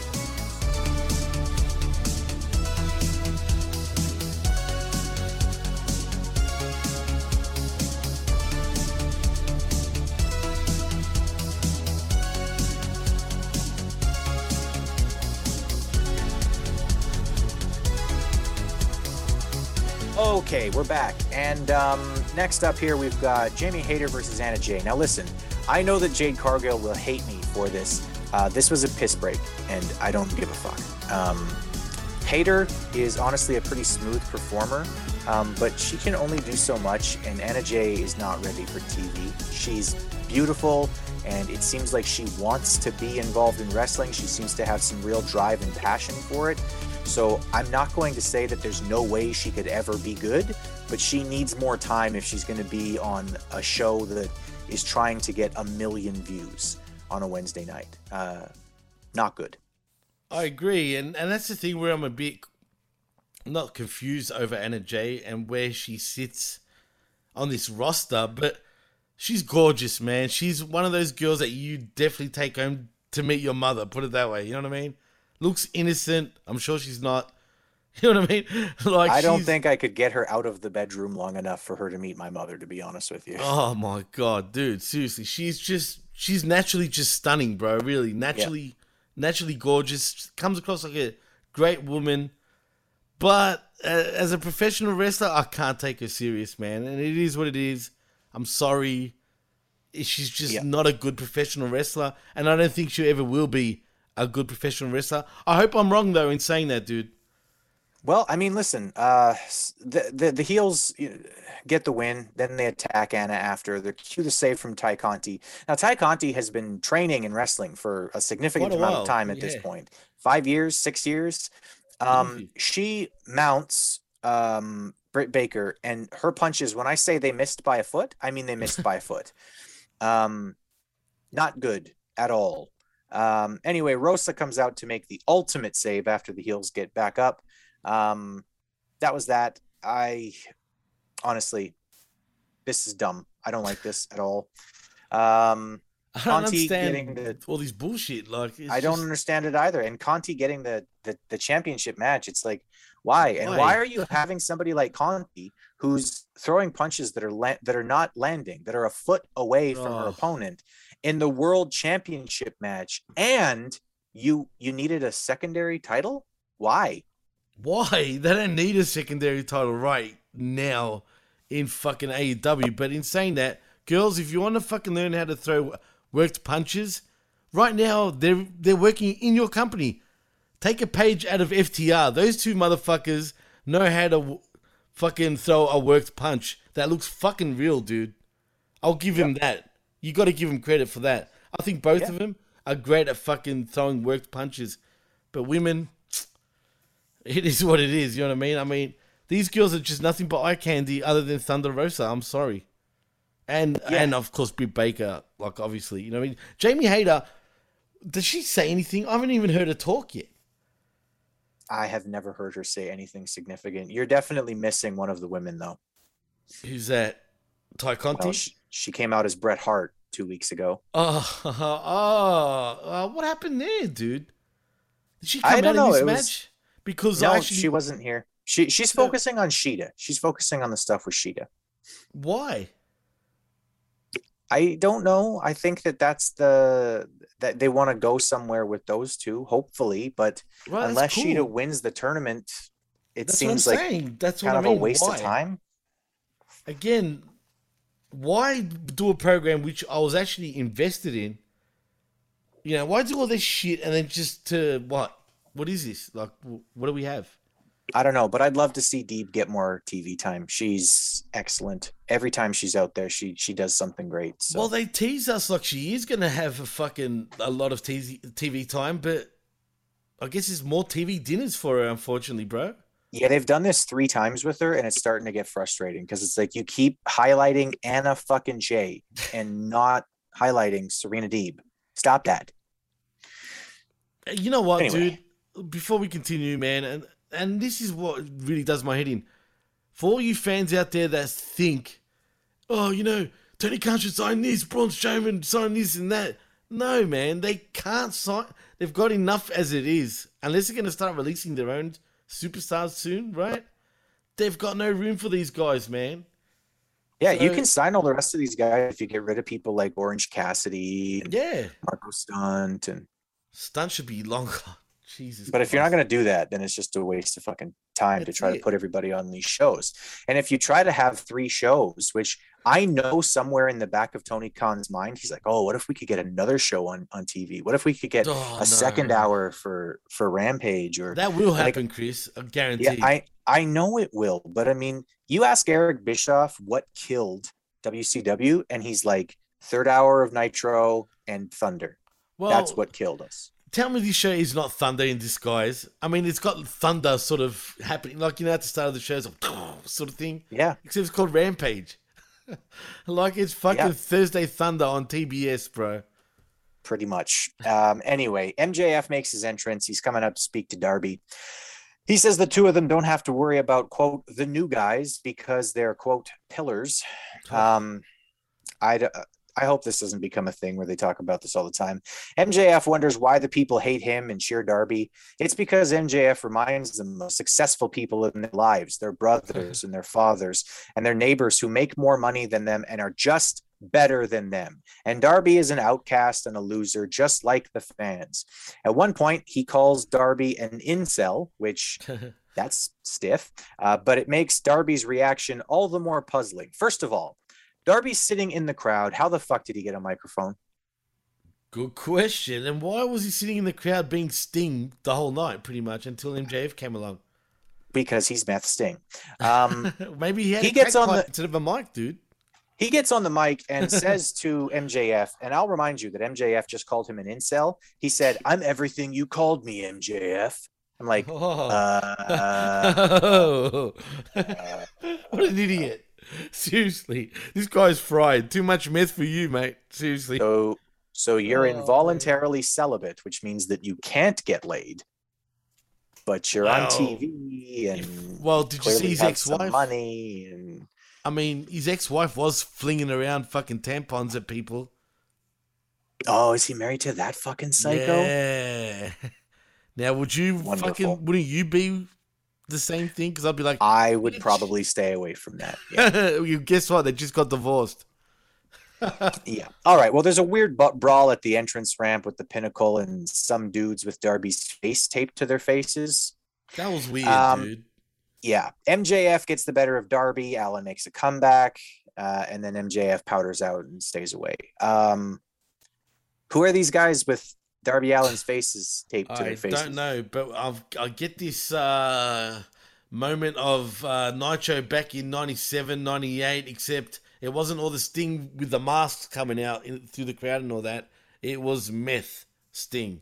With not masks, but paper, like photocopied faces of Meth Sting. Right. That's pretty great. Cheap. That is cheap shit, bro.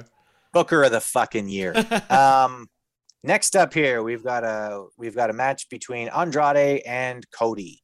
So El Idolo is again dressed as Black Mask from Batman. It's Los Ingobernables de Mexico, Chris. Come on. No. Look up Black Mask from Batman and tell me that he's not just dressed as Black Mask from Batman. Okay, well, I'm not really into the comic book stuff. I'll take your word for it. So, yeah, it's cool. I'll look at that right now, in fact. All right. The match starts off. There's 10 punches in the corner in the first 30 seconds. Why? Cool. Fundamentals. Like fundamentals, guys. Fundamentals, for fuck's sakes. You can't do 10 punches in the corner in the first 30 seconds of the match. It doesn't make any fucking sense. Why would you just stand there and let somebody punch you in the face 10 fucking times? Why wouldn't you just hit somebody in the balls? It's not like you've been worn down and therefore you're exhausted and you're in the corner and you're taking the punches because you couldn't possibly have the power to push the other guy away from you. It's been 30 seconds. You don't do this in the first 3 seconds of the fucking match, idiots. And just quality, Chris, you're totally right. It is Black Mask fucking Batman. It's to a T. Yeah. From the suit, everything, which is cool and all, and this is cool, but yeah, that's pretty, like, yeah. It's like I said, it's like basically if Cody came out literally in a Superman costume. Well, he's Link from fucking, what do you call it, Zelda. Yeah, sure. No, really, he is. He's got the logos on his pants, on his pantaloons, Chris. Super lame. Moving on. Cody selling the knee throughout, which I thought was, fine, but Cody is selling the knee a lot. He keeps grabbing his leg and hobbling around, etc. Andrade in the entirety of this match did one move that focused on the leg. One in the entirety of this match. What the fuck? Your guy that you're wrestling is literally showing you where to focus your offense, and you can't be fucked. Cringy. That is cringe, dude. And Andrade, he should fucking know better because he's a third generation superstar, dude. But you know how it is in Mexico? Fundamentals don't fucking exist in Mexico. Let's be honest, bro. They just don't. But I mean, yeah. Like if you're in a fight with somebody, if you're in a mixed martial arts match against somebody and they're hobbling around and showing you that their knee is hurt, you're gonna attack. Why would you focus on the knee? You wouldn't do that. I mean, why would you do that? That's just why? Why would you do that in a real fight? That's just why would you focus on the weak point of your opponent? Oh yeah, because that's logical. Is it? I didn't know. I thought it wasn't. Cody, you should know better. Or actually, not Cody. Andrade.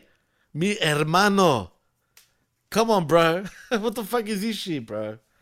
I think Charlotte's fucking taking him to the fucking beach too much, bro. Yeah, honestly. He's a trophy husband. You would think it was the other way around, but fuck that. No, he's definitely the trophy husband in the relationship. Like Andrade is better looking than Charlotte Flair. Charlotte Flair at this point looks like Cher Flair. Like not Cher from 1940, like or 1960. Cher right now is what Charlotte Flair looks like. Isn't that amazing, bro? That really blew my mind when I saw that fucking pic. I was like, wow, that's fucking crazy. She really is Cher. It's no good. Cody basically no-sells a punt kick to the face. I hate it. Don't do that. Basically, FTR show up while the ref is distracted. They nail Cody with the AAA belts, and Andrade wins with the hammerlock DDT. After the match, the heels are beating up Cody. Arn jumps in. He squares up with Tully, and then they both just kind of powder out instead. It was like this, dude. Yeah, stick him right up. Like my grandpa was an old boxer from Ireland, and he taught me how to box. And even he wasn't his dukes up like that when he was teaching me to box. This looked like every stupid person who's never boxed before but has seen boxing cartoons from the 1920s. Yeah, it's like, you know what I mean? Like, seriously. Real bad. Yeah, man, these two should have known so much better. I mean, Cody, to his credit, was trying, but I guess Andrade el Idolo is Andrade el Stupido. In this case, who can't seem to see the hints. Leg. Oh,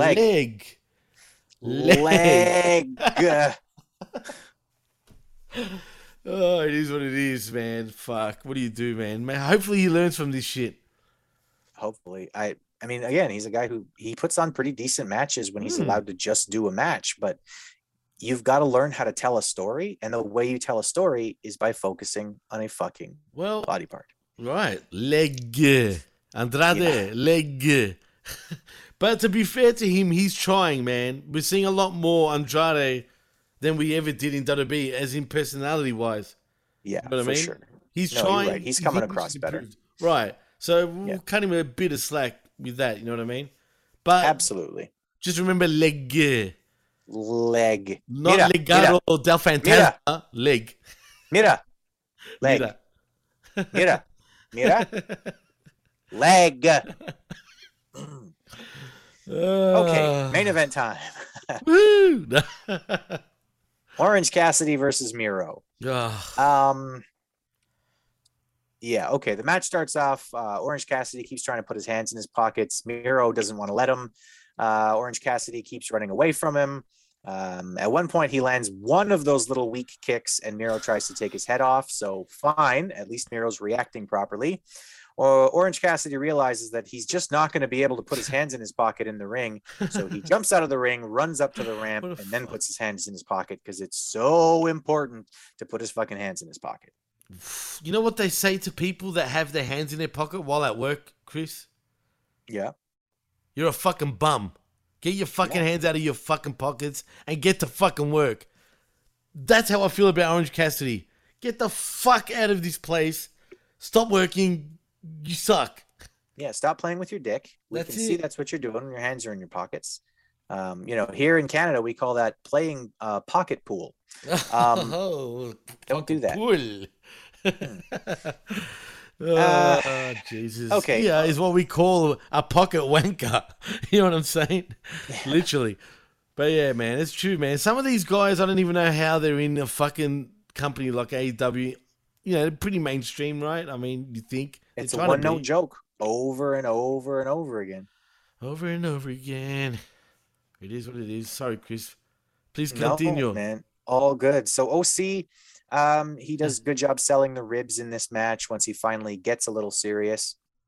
At one point, OC does a pretty fired up comeback. Miro should not be selling strikes from this fucking guy. If you want to have him have a couple of spots where he does like a twisting DDT thing, or he does a head scissor takedown or a Hurricane Rana, sure. His strikes, like Miro should literally just eat his fucking strikes. It should not even react. Like he should be hitting him, and Miro should just be like, Machka! No, bad stuff. Like full offended, you know what I mean, by this shit. Yeah. He should be offended. Everyone that gets into the ring with Orange fucking Cassidy should be offended. Honestly, I'm sorry. I know there's a place for this crap, but how about we keep that crap in a separate promotion where it's full of crap? Yeah, there's a place for that crap. Right. It's on the indies when you get to see him once a year, and you love the stupid joke that he tells once a year because he does just a little bit different with the joke, but it's essentially the same joke about the three guys and the bar, right? Like, okay, but like if you're hearing it once a year, sure, it's a funny joke, but if you literally hear it every day, every single time that the guy comes out, it's not funny anymore. I don't think this is clever or interesting. I when we first started watching AEW, I remember saying like, I don't know, this guy's got something. He's got some charisma, but maybe he doesn't. Maybe he just has one fucking joke that people reacted to once. So he tells it every goddamn time. I had a friend like that in school who he would talk in like a German accent, or he did this Was he once, from Germany? right? Like No, but he talked, but he spoke in a German accent this one time, right? Where somebody was asking him to do something or whatever. And then he said in like a very German accent, nein, which means no in German, right? And a few people in class laughed, right? Like a few people in the class laughed. Yeah. And then, yeah, it's funny. Okay. It's a funny little moment, right? Well, then the next day he did the same fucking thing. Nine! And like one person laughed, right? Tourette's, and then he did this every fucking day for like a month and a half until like everybody literally would be like, dude, shut the fuck up. It's not funny anymore. It's the same fucking joke you already told. Like, learn how to say it in Russian or something, you fuck.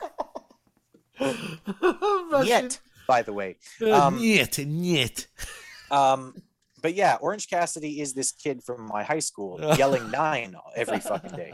Come up with a new fucking thing. This motherfucker keeps putting his hands in his pocket playing fucking hand pool. Honestly, pocket pool. Sorry. Miro wins via submission, so I get to watch Danielson and Miro in Minneapolis. I'm happy about that. That should be a really good match.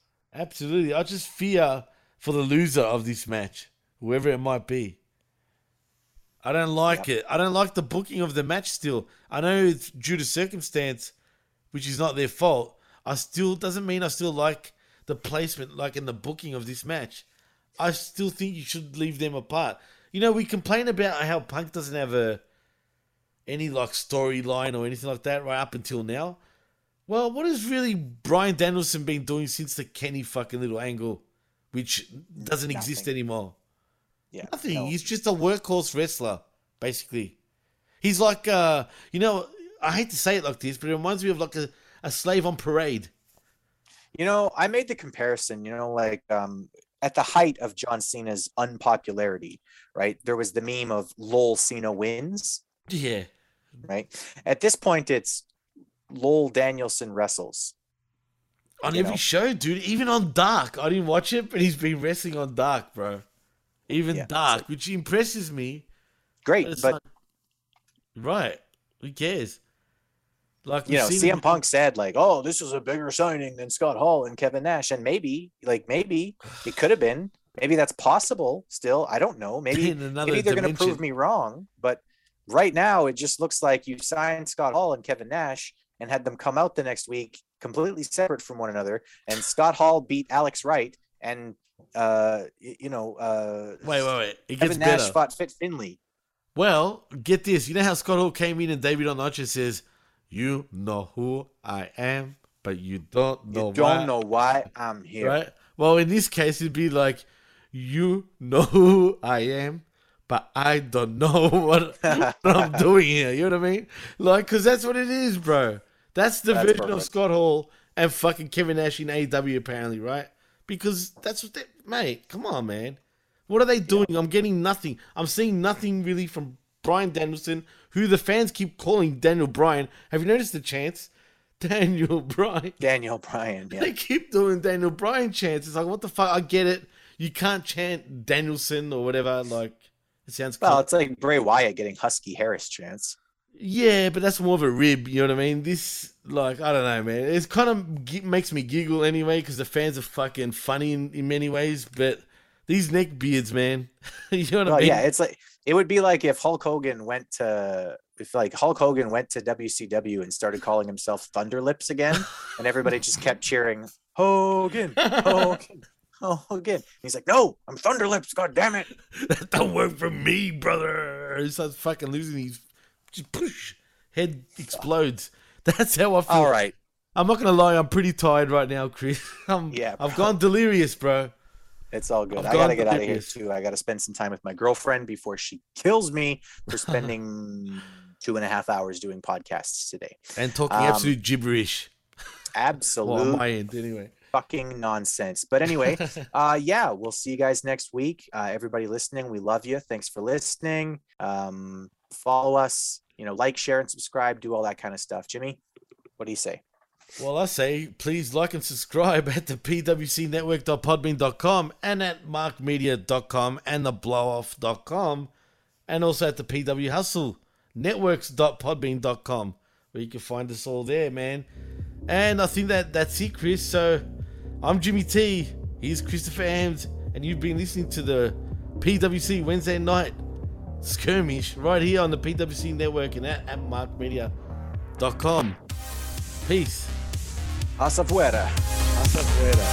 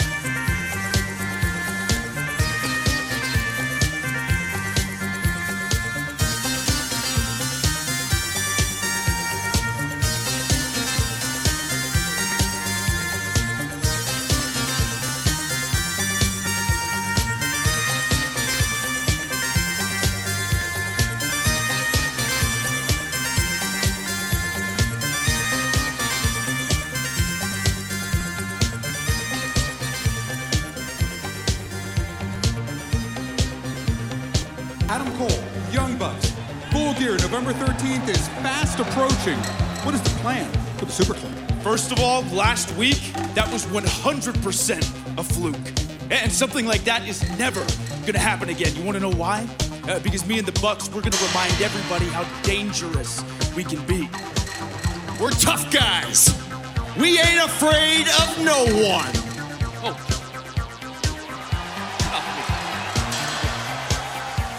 Don't do anything stupid, man.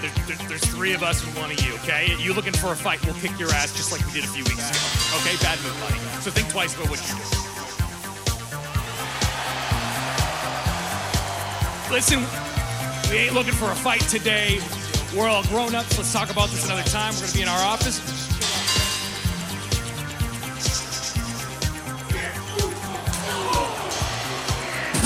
Things are breaking down. Look out, Marvez. Yeah, he's cornered, and it's great to see Christian Cage back. And Luchasaurus as well. Here they come. Spilling out into the arena here. Oh! Can you imagine what they have gone through? Luchasaurus going through a table. Oh, the low blow there by Matt Jackson. And Christian Cage being thrown off the stage here. And don't forget what happened to Jungle Boy as well. Absolutely thrown off the stage, and it takes the low blow, doesn't it? It always, JR, takes a low blow with its super click. They got a style, they got a protocol they live and adhere to. It's cheating. Oh, wait a second! Jungle Boy, Jack! He wiped him out! Good God Almighty, where'd this kid come from? Jungle Boy taking flight, crashing down on the super click. It's great to see him back as well, but he gets one in the throat. Well, that's going to cause some distance, and that's exactly what Matt Jackson was trying to create. Matt Jackson with a cheap shot on Jungle Boy. Yeah, he's trying to, watch out, Christian Cage! Oh, Christian with a spear! A running spear across the stage with dramatic results. Christian Cage and Matt Jackson fight. Oh, Christian looking for the kill switch, perhaps. My God, on that ramp, that steel, or what they standing on? That steel grid. That can be devastating. Oh, watch out. Oh, God, it was Nick with the super kick. Super kick for the super shoes. Super kick by Nick Jackson as soon as Christian Cage turned the corner. But look at this, Adam Cole just crawling up the ramp. It's not been a good night for these dudes. The hell? Luchasaurus has got the Young Bucks by the throat. And what did we just see? Sending Matt Jackson spilling down the ramp. Luchasaurus the headbutt. Man, when the sides get even, it gets one-on-one in some shape, form, or fashion. You see what happens to the Young Bucks. Watch out, one-on-two! Man, power out of the back of the spine of Adam Cole. Choke slam on to Adam Cole. And now, Jungle Boy with the snare trap locked in. Go ahead, tap, kid. Go ahead. Yeah, tap. I don't think he is going to tap. He's not tapping. He's fading out. Adam Cole is going to sleep, courtesy of Jungle Boy. Oh, they're getting their vengeance, and they're not done yet. My God, what's going on here? It's a chaotic night in the show me state.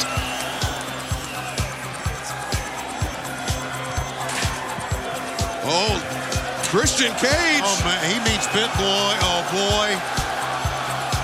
I've seen this, variations thereof. Yeah, man. Oh, no, Christian Cage. Buddy. Might get some security out here, be thinking about it. This is not going to end well. Whole new twist to Full Gear now. Oh, we got to wonder who's going to be able to make it to Full Gear. Well, it's a damn good thing, Tony. They've got 10 days to prepare, to heal. You don't want to screw these guys, and I think this new clique, the super clique, thought they had it made. They certainly did. They thought they had the numbers advantage. But that just meant that Christian Cage, Jungle Boy, and Luchasaurus came back meaner and harder than ever before. Cut my music, cut my music. Thank you very much. MJF, the man who thought he psychologically broke Darby Allin. And let's cut through the bull, huh, Darby?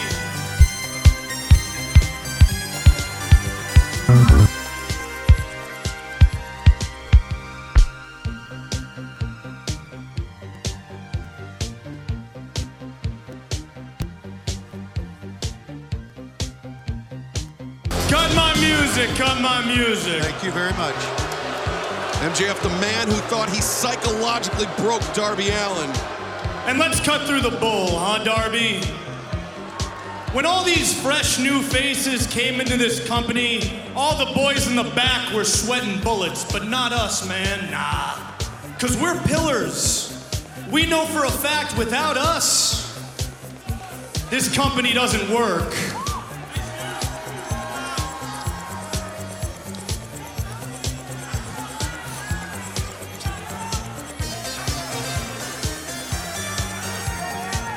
And out of all the pillars, I mean, we're already top guys, have been for a while. And don't get me wrong, the other two guys are great, Darby, but they're not us. Because we have it. We've had it way before Dynamite ever existed. These fans know who we are, and they know damn well what we're going to become, and that, my friend, is legendary. So why is it that they boo me and cheer you? You know, Darby, at first, it used to make me really, really mad. I mean, I'd lose sleep over this at night. And I'm not deaf, I hear them, Darby, every single week. They chant your name at the top of their lungs. There it is. And then it hit me, Darby. Of course they hate me. I remind them of their perfect, successful boss, brother, step, ex, hell. I am a symbol of everything these people wish they could be, but simply can't. But you, Darby, you're one of them. You're a misfit, an outcast, an incel who can barely string together 4 words. You claim to live life with reckless abandonment, but I don't think it's because you're too cool for school. I think it's because deep down, you know you're not good enough to be a normal, functioning member of society. These people love you, Darby, because you're just like them. You'll never fit in, and you'll never win. And sure, Darbarino, right now you might be cool and brooding Darby Allin outside of the ring, but once you step foot in it, that all goes away, doesn't it, bud? You always let your emotions get the best of you. You go from proficient pro wrestler to glorified stuntman. At full gear, you will lose to me because mentally, just like all these people, you're weak, man. At full gear, you will lose because you will be too concerned with battering me when you should be concerned with beating me. At full gear, you will lose because I'm better than you, and you know it. And one more thing. Shut your mouths for 5 seconds. Let's just say, Darby, by some grace of God, you managed to change your ways in the span of 10 days. And at the pay-per-view, you don't come running at me like a brainless wild hyena. That's great, buddy, but I'm still a better wrestler than you. There's a reason, folks. No one has beaten me clean smack dab in the middle of this ring, and it's because I'm that damn good. And it's easy to overlook that, Darbs, because when you look at the history of this sport, every time somebody's even a fraction as good as I am in the microphone, they can't hang in this ring. Well, unfortunately for you and all your mindless fans, you are going to find out that I break that mold. Hell, Darby, I'm so much better than you inside the squared circle. I could beat you with a freaking headlock takeover.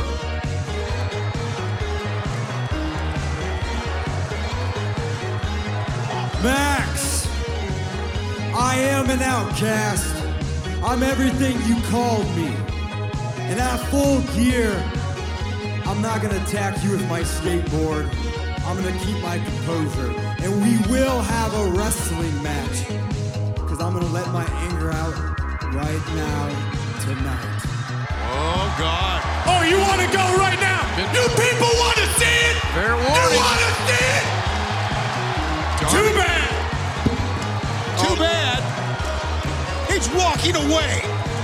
He's scalding, dogging it. What a coward. And you can see the trail of slime left behind him, but U-turn, changing plans. GPS update. Yeah, and Sting coming out. Sting with a small army behind him. There's even more just keep coming down the ramp. Oh! What the hell is... It's Sean Spears wielding a chair, and a fight is going on here on the apron. Wardlow and Sean Spears of the Pinnacle taking on all these men clad in black. This is a crazy brawl going on here, right in front of us. But all while this is going on, that huge guy right there. I think I saw Darby Allin and MJF. Oh, squaring off, and then there they go. No holding them back now. Getting a little preview before we go on pay-per-view in 10 days. And MJF just gouging the eyes and sending Darby into the retaining wall. After all the bravado, after all the talk, he wanted to walk away, knowing there was nowhere to go. He had to turn and fight. Sometimes in your life, no matter what the odds are against you, you just got to turn and fight, Tony. That's right, you got to, JR, when there's nowhere to go. Darby Allin has been fighting bullies all of his life. And nice reversal. And Darby seems to be getting the upper hand on the bully here tonight. Don't stop now, kid. Oh, I don't think he is. I don't think Darby's stopping at all. The wide-eyed look of Darby Allin. He's got MJF against the barricade. He's going to get a run. They're parting the Red Sea for him. He's getting a running start. Darby. Oh, the impact. The force behind that running clothesline. Almost took MJF out of his stained black pants. What a collision at ringside, and now Darby Allin. Oh, look at to the top. No. MJF just trying to run away. Now he's running through the crowd. Yeah, he still won't go up the rampway here. He knows Sting is waiting up the ramp, but that coward MJF will have nowhere to run. Saturday, November 13th, live on pay-per-view at Full Gear. Order that pay-per-view early, folks. They get caught up in all the volume of business that this is going to generate.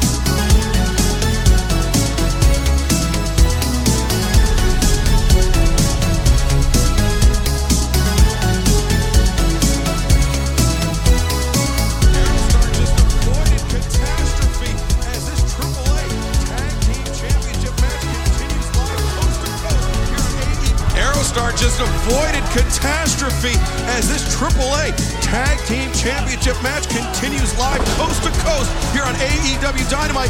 Aerostar up on the top. Oh wait, Aerostar! Oh!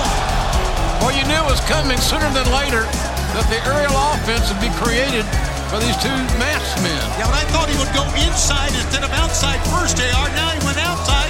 Now he's trying to go inside. And Aerostar with back turn. Oh!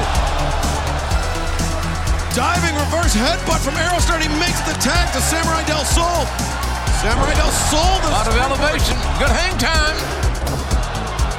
Very nearly caught Cash Wheeler with that wild swing and a miss by Wheeler. Oh, kick to the ribs.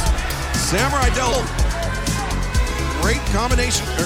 Combination. Oh, he landed on his feet. What? Dropped down to the split FTR. Caught off guard. And once again, catching Aerostar. Teamwork.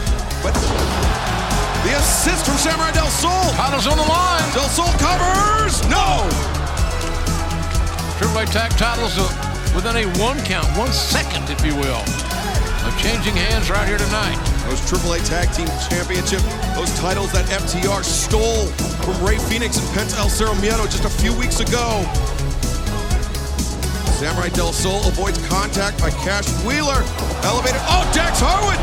There's a cover. Down.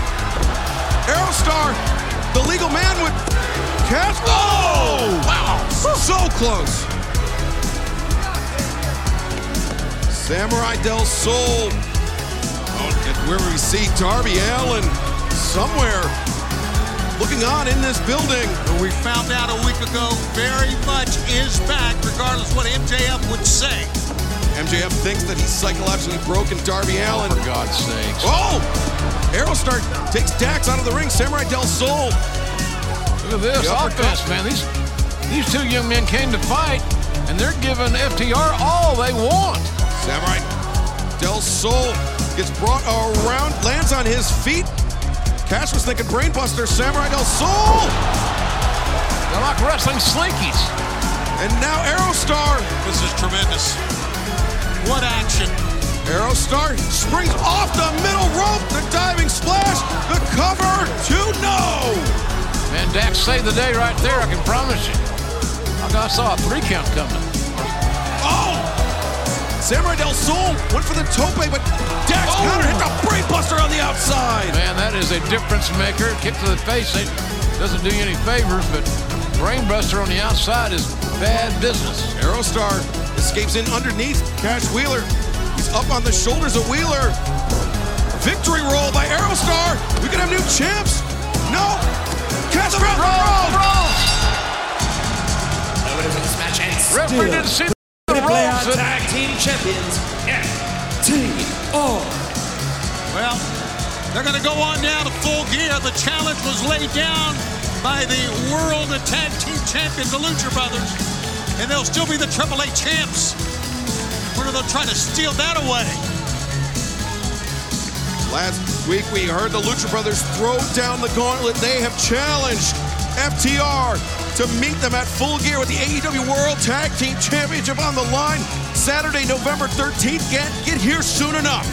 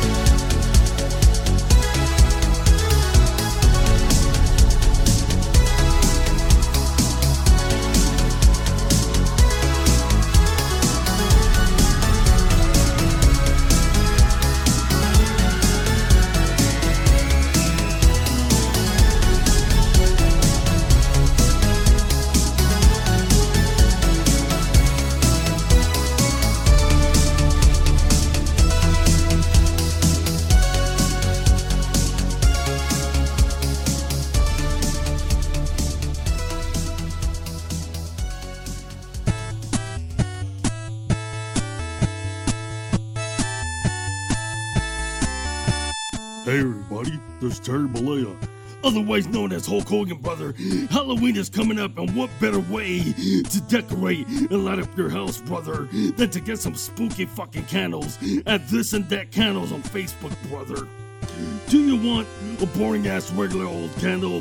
That doesn't work for me, brother. Get a dragon's head, a variety of skulls, brother, or they can custom make you a candle for you, dude. Hell, maybe they can even do a Hulk Hogan head, brother, to light up your den, brother. Just go on Facebook and search for This and That Candles. It's at This and That ONT for Ontario, brother, on Facebook, brother.